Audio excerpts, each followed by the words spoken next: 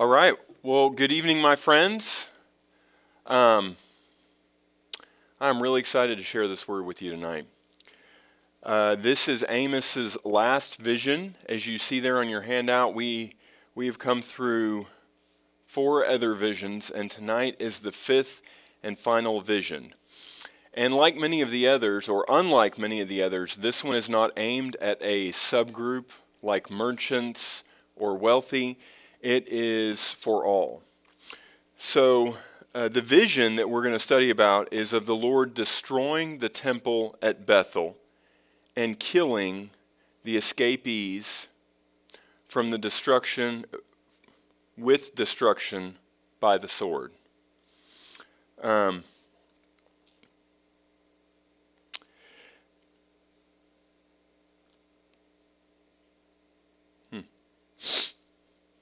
I'm sorry, my notes somehow got a little out of order here, so let me kind of catch up on what I want to begin with.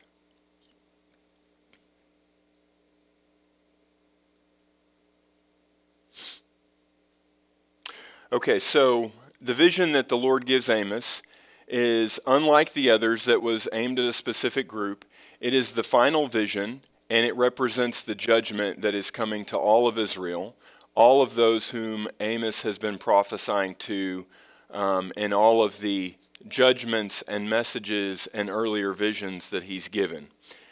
Verse 1 says, "He who flees from them shall not get away, and he who escapes shall not be delivered." So all the people of Israel will experience God's judgment. If you look on your handout, you'll see the outline that I have, which kind of is 4 parts for this vision. The first part is explaining the vision that Amos sees from the Lord. The second part is a testimony of God's sovereignty over all the earth. Then a testimony of God's sovereignty over all of history. And finally, a declaration that the sinful nation will be separated and destroyed. And this vision that we're going to read together in a minute is pretty frightening. It describes how no one will escape from God, how he will hunt down all of Israel and they will be killed. I've read this passage many, many times this week. And so I've had the opportunity to be made uncomfortable again and again and again. The wording and the language from what we will read is very hostile. And that's because it's meant to be. That's because God is hostile towards our sin. Hear that. God is hostile towards our sin. Amos was not sent to Israel to give them a pep talk or encouragement. He was sent to warn them. He was sent out of God's mercy to help them understand just how heinous their sin was. So I am not here tonight to point out the sin or the spirits of anyone, because I know that God is already at work to do that.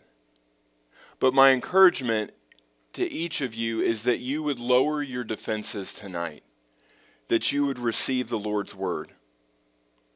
We have been studying in Amos for many weeks now, and the prophet's words have been crying out to us to greater understand how our sin separates us from God.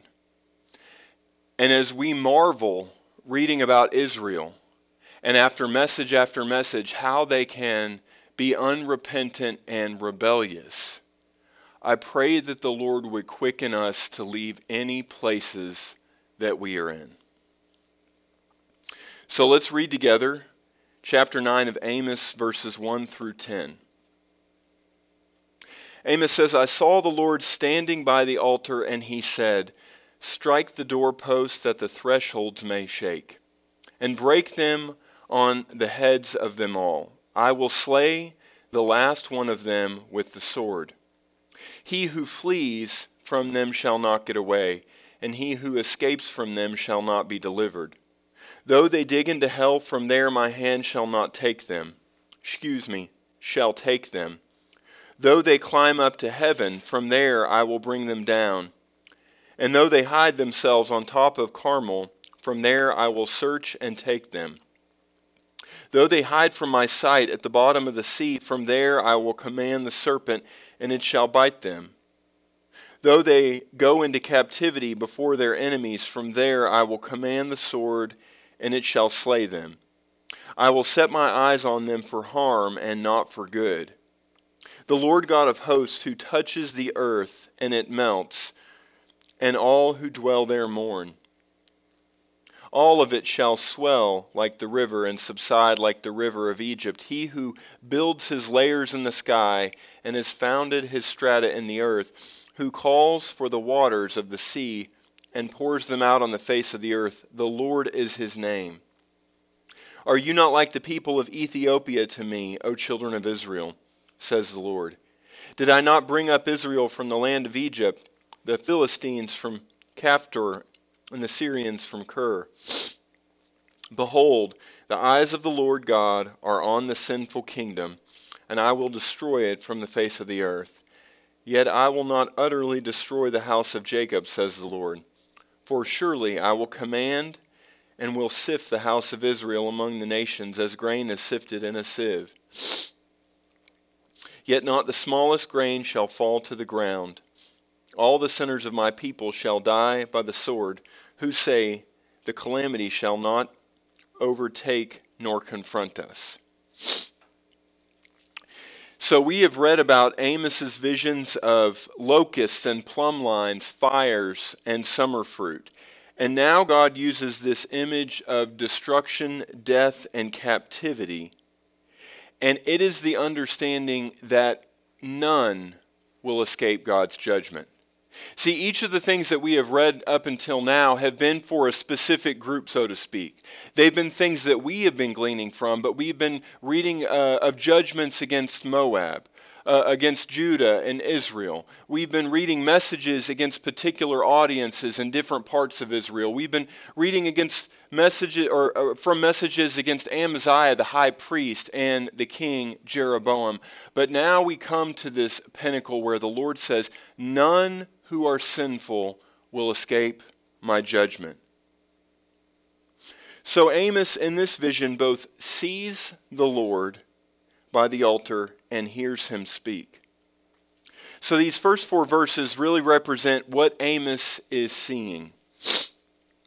He says, I saw the Lord in verse 1 standing by the altar, and he said, strike the doorpost that the thresholds may shake, and break on them the heads of them all. I will slay the last one of them by the sword. So the first thing that we read is that the Lord is standing by the altar. We read in Amos chapter 3:13, in Amos's judgment against Israel, that the Lord says that he would punish the altars of Bethel. So remember, Bethel has been this newly established religious center that made their own temple to rival Jerusalem where true worship is happening. And the Lord wants none of their abomination, their idolatry, their pagan worship. So he says in chapter 3 that he will destroy Bethel and the altar. So now in this vision that Amos sees, the Lord is standing by the altar. He's standing by the altar in Bethel, and he's saying, I will destroy this, and none will survive. In verse 1, it goes on to say, strike the doorposts that the thresholds may shake. God is saying that he will strike the tops of the pillars of the temple, that the temple would fall. The pillars held the weight of the roof, just like the beams in this room are holding up this room. And the Lord is saying he will strike them so that the roof may shake and that the pillars may fall. So when the pillars crumble and fall, the roof will fall cracking, shattering, and destroying everything underneath it.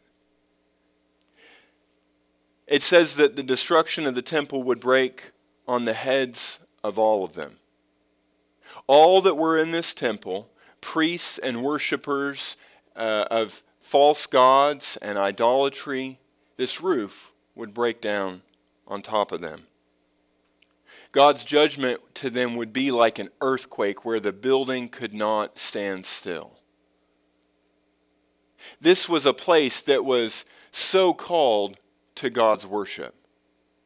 A temple so called to the Lord, and he'll destroy it.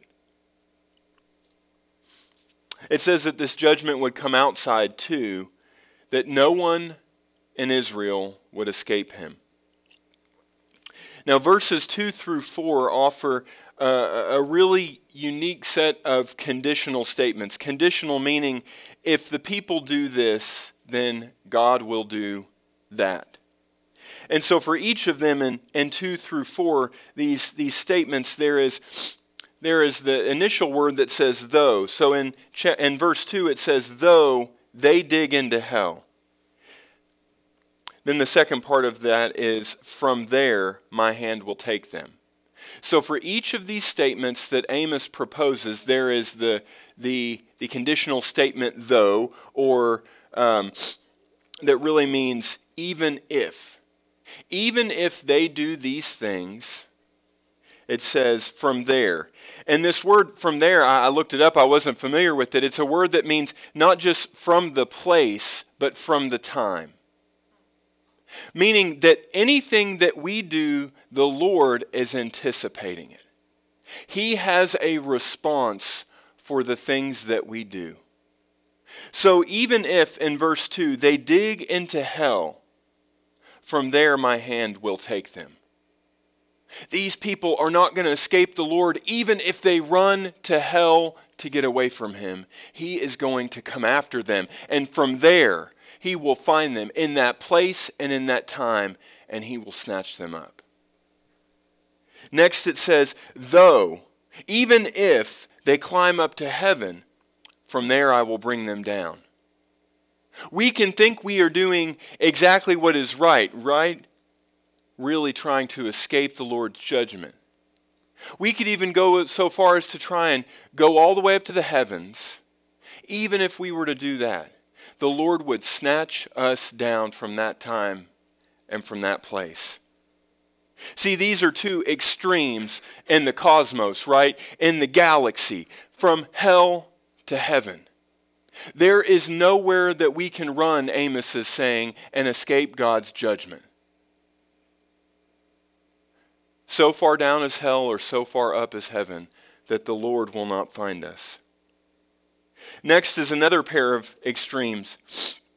Verse 3 says, and though they hide themselves on top of Carmel, from there I will search and take them. Though they hide from my sight at the bottom of the sea, from there I will command the serpent, and it shall bite them. So now we have another two extremes. We have Mount Carmel, which was the highest point in the promised land. We cannot hide from the Lord, even on the highest point. Nor can we go to the lowest of lows on the floor of the deepest ocean and avoid the Lord.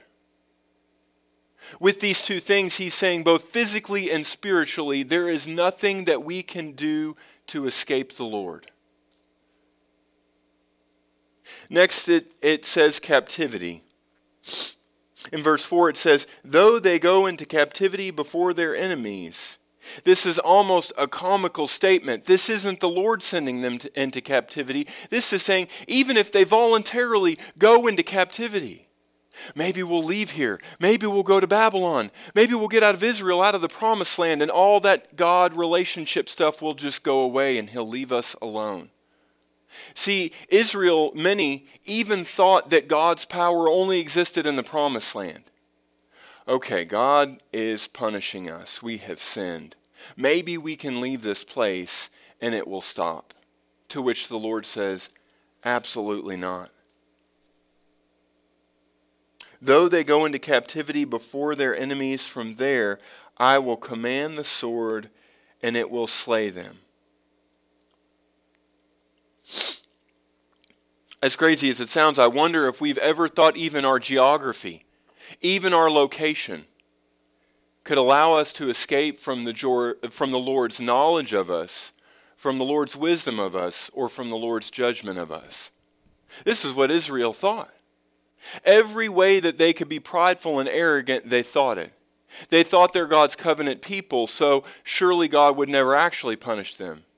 They thought, okay, well, at least if we leave the covenant realm, if we leave the promised land, surely God's judgment will not follow us.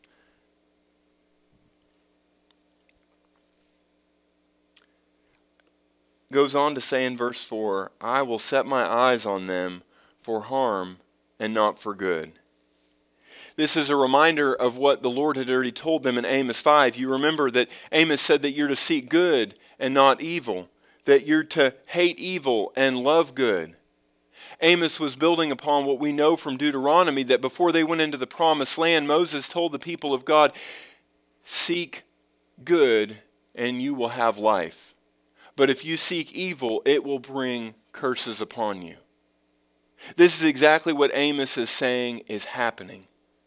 The Lord has set his eyes on them for harm and not for good. Now, this doesn't mean that the Lord is not setting his purpose in motion for them, but it means that he is setting chaos among them and not shalom peace. Here I understand this to mean that instead of good, his protection to keep evil and harm away, God will remove this goodness and protection from them, which will allow evil to have authority to harm them. Again, no one would escape him or his judgment.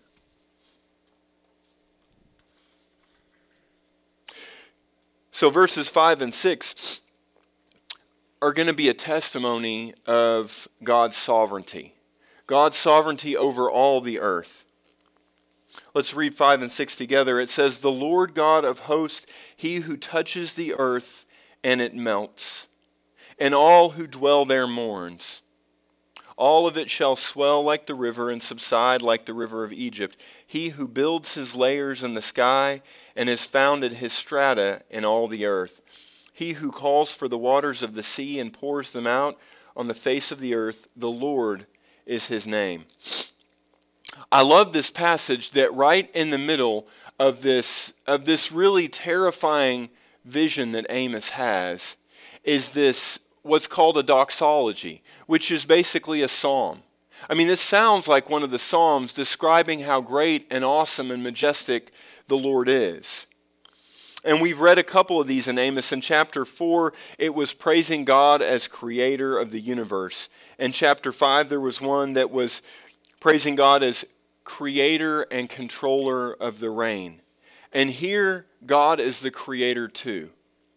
He's the one that we just read that touches the earth, that builds the layers of the sky, that calls for the waters of the sea.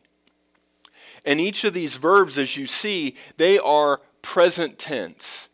They are happening now and they are ongoing, which should be a place of great encouragement to us, that even in the midst of this judgment, this vision of destruction that the Lord says is coming, that Amos pauses to praise the Lord and say, he is the one who puts all things in motion. He was the one who created in the beginning, who put the sun and the moon and the stars in the heavens, who created the day from the night, who put the waters on the sea, and who put the sky in the sky. This same God is still creating today. His creation has not ended. Meaning that he who has begun a work in us will complete it if we allow him to.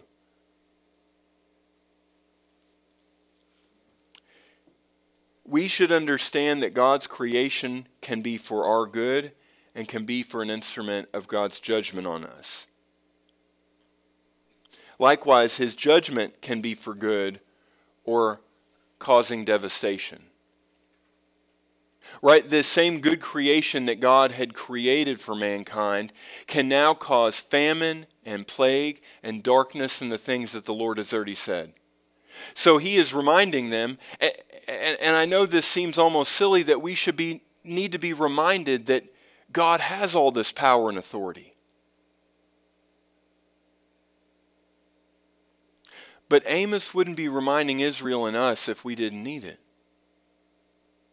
If the Lord really has all this power and authority and might, and we know how good he is, and we know that when he tells us something that it's right and true, then why do we not embrace it?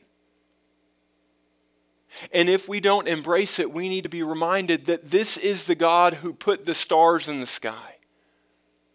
And if he can put the stars in the sky, then he should be ordering our lives, and then we should be receiving his word. Amos finishes this hymn, this praise, by saying, the Lord is his name. Yahweh, Adonai is his name. Verse 7 is really a testimony of God's sovereignty over all mankind. Verse 7 says, are you not like the people of Ethiopia to me, O children of Israel, says the Lord? Did I not bring up Israel from the land of Egypt, and the Philistines from Caphtor, and the Syrians from Kir? So now that God has reminded Israel of who he is, that he is creator, he's reminding them of who they are. Because Israel had quite a puffed out chest of who they were. They were the nation that grew great, that had protection for many years, that none could penetrate their borders. That was Israel. And he says to them, are you not like the Ethiopians to me? God mentions the Ethiopians, the Egyptians, the Philistines, the Arameans. These were all descendants of Ham, who was Noah's son, that were all cursed for seeing him naked in his drunkenness. You might remember this from Genesis 9. So all of these people we just read about were cursed. And Amos says to Israel, are you not just like the Ethiopians, the Arameans, the Philistines, and the Egyptians to me? Likewise, we in America, we enjoy a great deal of security and protection and confidence as a nation. We think that we are God's chosen people, many do. What if the Lord listed us among the nations of the earth that we might think are down here, are full of idolatry and pagan worship and evil and witchcraft and sorcery and debauchery and all these sins that we could name, that we think we are better than those? Or even those among our society that we would say are outcasts compared to us who are following the Lord's ways. Pick a political sin that we think is horrible and imagine that the Lord is naming us among those.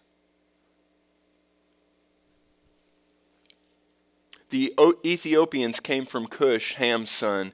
The Egyptians and Philistine came from Ham's son in Egypt. The Arameans were the Syrians who came through Cush's son, Nimrod. These are people that we know for their sinfulness. And the Lord says to Israel, you are no different than them among the nations of the world. I believe that the Lord is highlighting to the Israelites that they were not special. They were like all these nations and no better. But God chose them. God chose them to have a covenant with them. And they took his covenantal love for granted. We are Gentiles. We are no one. We are no one among the nations of the world.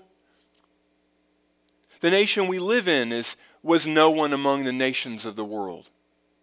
But God has blessed us as people and as a nation. He has protected us and he has given us much. Would we be rebuking God's love as well?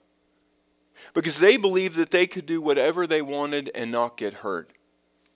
But now this special protection for them would end. They would be treated and judged like all the other nations. So the final section here begins in verse 8. It's describing how the sinful will be separated and destroyed. It begins with behold, meaning because of or since. Read with me in verse 8, behold, or because the eyes of the Lord, because of all this, the eyes of the Lord God are on the sinful kingdom, and I will destroy it from the face of the earth. Yet I will not utterly destroy the house of Jacob, says the Lord.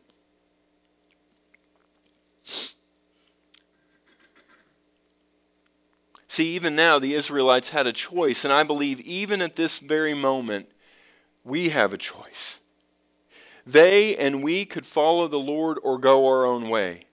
See, it says that the eyes of the Lord are on this sinful kingdom. They cannot escape his vision. He is looking down upon them and sees every deed that they do, and he will destroy it, meaning the sinful kingdom, from the face of the earth. Yet, Amos gives this great glimmer of hope. He will not utterly destroy the house of Jacob. There will be a remnant. There will be a small amount that the Lord will spare because they are not a sinful people. But they are being judged just like those that are in sin.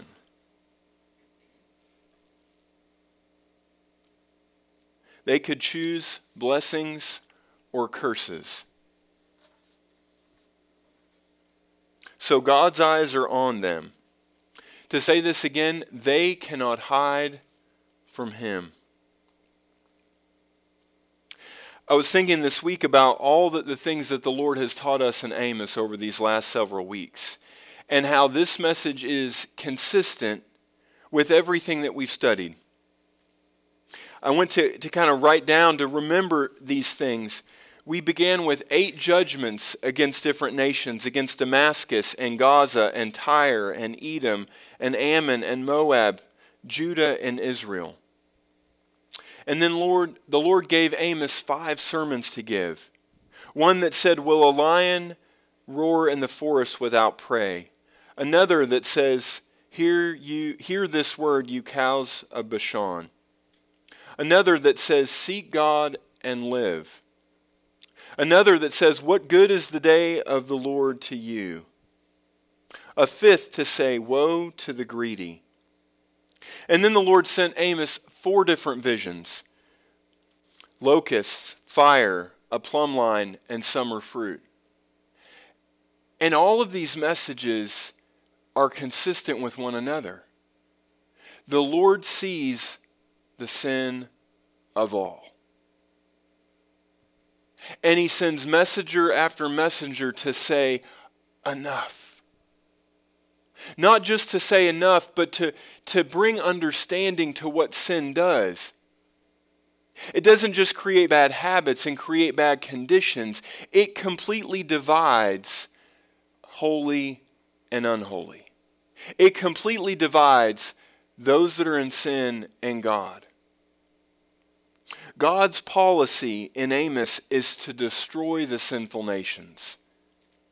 He says here he'll destroy it from the face of the earth.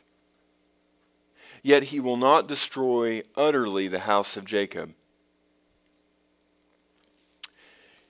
In the next verse, in verse 9, Amos uses his farming imagery because Amos was a farmer. He was a fig tree pruner and a shepherd. He uses this farming imagery with the sieve. So you see this picture of a sieve in front of you, and this was about the best rendition I could find to imagine what a sieve might have looked like in this day. And God says that he will sift Israel like grain in a sieve. Verse 9, he says, "For surely I will command, and I will sift the house of Israel among the nations. For surely I will command," as if God in the spiritual realm is sending his angel armies to do this sifting. Think about that. This sifting is happening to Israel, but God is commanding it to happen. When God commands, he doesn't just command a small legion of soldiers, but he is commanding brigades and divisions of heavenly hosts to do his work. "And will sift the house of Israel among the nations as grain is sifted in a sieve. Yet not the smallest grain shall fall to the ground." John the Baptist uses a similar metaphor in Matthew 3. He speaks of God separating the wheat and the chaff. Both of these metaphors represent the separation of God's faithful people from the unfaithful people. I was reading that farmers in Amos's time used a sieve with holes small enough in it to allow kernels of corn and wheat to go through, but not pebbles. Kernels of corn and wheat to go through, but not pebbles.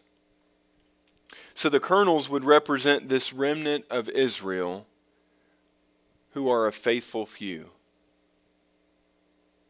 I imagine Amos almost holding this sieve before them and saying that God is going to sift them like corn, like grain in a sieve. That's what Amos is saying that the Lord does to his people. God's judgment for them would be their exile, and God would use this to sift the people. So we know that God's been giving prophecy after prophecy, prophetic word through Amos after prophetic word, and he says that at the end of this judgment that they will go into exile. And we know that probably something like 30 years after Amos that the Israelites did go into exile into Assyria. And so what God is saying is that he is going to send his people out in exile among the nations to be sifted. There will be no more temples and places of worship to bring offerings. There will be no more homes of believers in Yeshua to gather to celebrate the Passover. They will be out among the world without brothers and sisters in Yahweh to be encouraged by, and the Lord will sift them. There were few that returned to the promised land. Finally, verse 10 says, "All the sinners of my people shall die by the sword, who say the calamity shall not overtake nor confront us." This is contrasted, this definite judgment of dying by the sword is contrasted with this almost arrogant statement that Amos is quoting as if all of Israel has said or believed this, that this calamity shall not overtake nor confront us. They believed that. They believed that no enemy could breach their walls, could break into Israel, because the Lord was protecting them.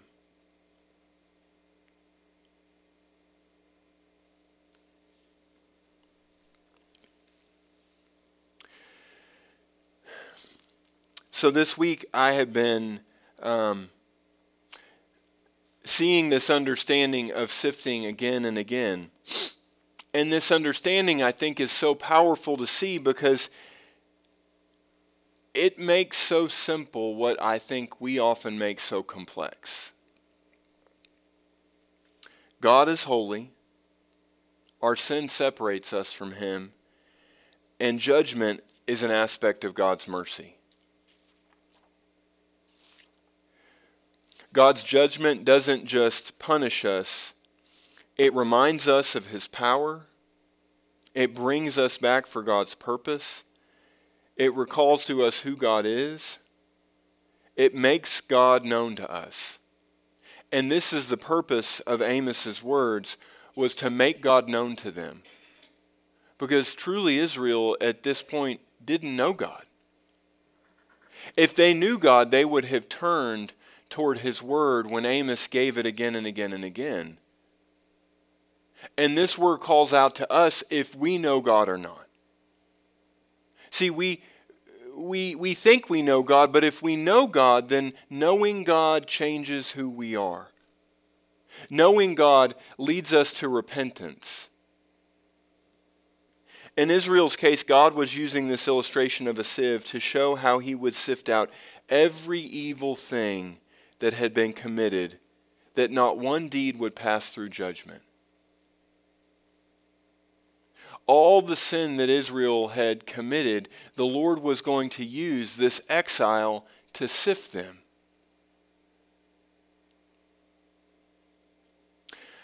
And I believe what the Lord showed me is that this is not just an image for the people in Israel, but that God continues to sift today.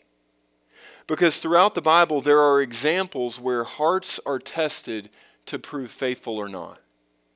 And verses that I thought are so easy for us to read and to embrace and to love and to quote, like Proverbs 17:3, the refining pot is for silver and the furnace for gold, but the Lord tests the hearts. Psalm 26:2, David says, examine me, O Lord, and prove me. Try my mind and my heart. In James chapter 1, he says, knowing that the testing of your faith produces patience, but let patience have its perfect work, that you may be perfect and complete, lacking nothing. And 1 Peter 1:7, the genuineness of your faith being much more precious than gold that perishes, though it is tested by fire, may be found to praise, honor, and glory at the revelation of Jesus Christ. Now, when we hear these verses, this seems like a very different understanding from sifting, right? Because we could read this sifting happening into Israel back here as God's judgment and God's judgment alone, and God is angry and he is full of vengeance, and he is going to fulfill his wrath by bringing judgment on Israel. And we can read these other verses over here and go, oh, that sounds good. God's just making a better person better. God's making those who love him and never break his commandment understand how to never break his commandment even more fully. But the two are the same. The sifting that God was doing was a severe end to a long journey of rebellion. But what we have to grab a hold of is this reality and purpose for God's sifting. We can either be cleansed and refined, or we can be removed from God's presence and judged. See, God's sifting and his testing has a perfect goal in mind, and that is to cleanse and refine. But equally so, not less than, not more than, not different than, but equally so, God's sanctification, God's purification, his sifting is to remove sin from his presence because he will not have it in his holiness. And it is up to us where we end up. But God's perfect will be done. Hear this another way. We can either receive the sifting with gladness for God's glory, or we can refuse it and the enemy has a right to bring destruction.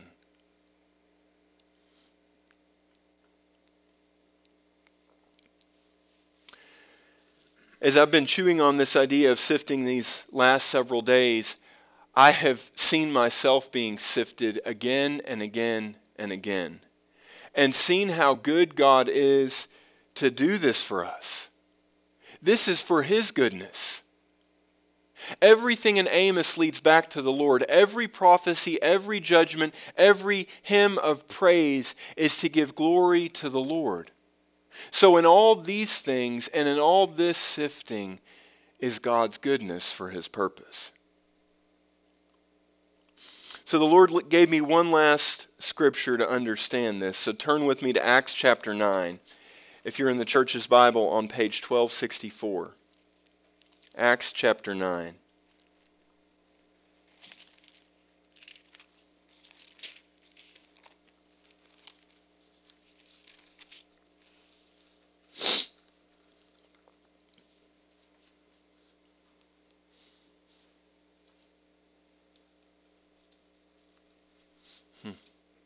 Deborah and I were talking about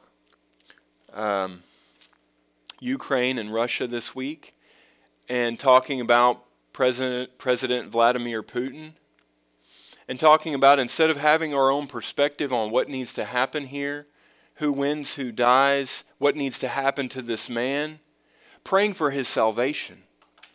The Lord said that Deborah said that the Lord reminded her, thinking of Putin, of this man we call Paul. This man who the world called Saul. This man who was persecuting believers and doing the enemy's work. The Lord brought him low into his knees and he gave him a choice. But I want us to read something that I think has merit for us. Let's read chapter 9, verses 1 through 6. Then Saul, still breathing threats and murder against the disciples of the Lord, went to the high priest and asked for letters to him, from him to the synagogues of Damascus, so that if he found any who were of the way, who were believers, whether men or women, he might bring them bound to Jerusalem. As he journeyed, he came near Damascus, and suddenly a light shone around him from heaven. Then he fell to the ground and heard a voice saying to him, Saul, Saul, why are you persecuting me? Then he said, Who are you, Lord? Then the Lord said, I am Jesus, whom you are persecuting. It is hard for you to kick against the goads. So he, trembling and astonished, said, Lord, what do you want me to do? Then the Lord said to him, Arise and go into the city, and you will be told what you must do. So in this story, Saul is persecuting believers, and the Lord comes to him, and the Lord talks to him and tells him what he's doing is wrong. And then he uses this statement, kicking against the goads. Some of your translations may say pricks. Kicking against the pricks. This is an idiom. It was used in Latin and Greek and Hebrew, and everyone of this day would use this idiom. It was a common expression that came from farmers who would use basically a cattle prod against an animal, a prick or a goad, to poke them where they wanted them to go. So maybe a stubborn ox needed to get moving, and they would poke at it with a prick or a goad. Sometimes an animal would kick at this cattle prod, this cattle prick. The more it kicked, the more likely it was that this cattle would get stabbed in the flesh of its body, causing greater pain. So Jesus comes to Paul, one that is completely destroying what Jesus has come to do on earth. He is killing believers. He is getting letters from the high priest. He is taking them to jail, and he is delighting in it. And the Lord comes to him, and he says this to them, Why are you making this harder than it needs to be? Why are you inflicting pain upon yourself? I don't think this was the first time that the Holy Spirit and the Lord were trying to work in Paul's life. Why are you making things harder on yourselves? Why are you destroying yourselves? The Lord showed me that this idiom means to resist his purpose. Israel was resisting the Lord's purpose and causing themselves greater pain. And any sin that we stay in that the Lord has shown us, any sin that we refuse to look at, any place that we choose our way and not the Lord's way, we're resisting his purpose and causing ourselves greater pain.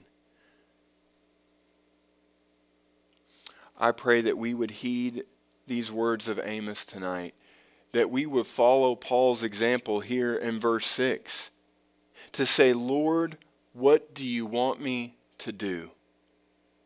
We cry out with these words, and the Lord's direction will come to us. If we think we're waiting on direction from the Lord, if we think we're waiting on the Lord to reveal his ways to us, we call upon his name, and he will speak, and his word will come. Amen.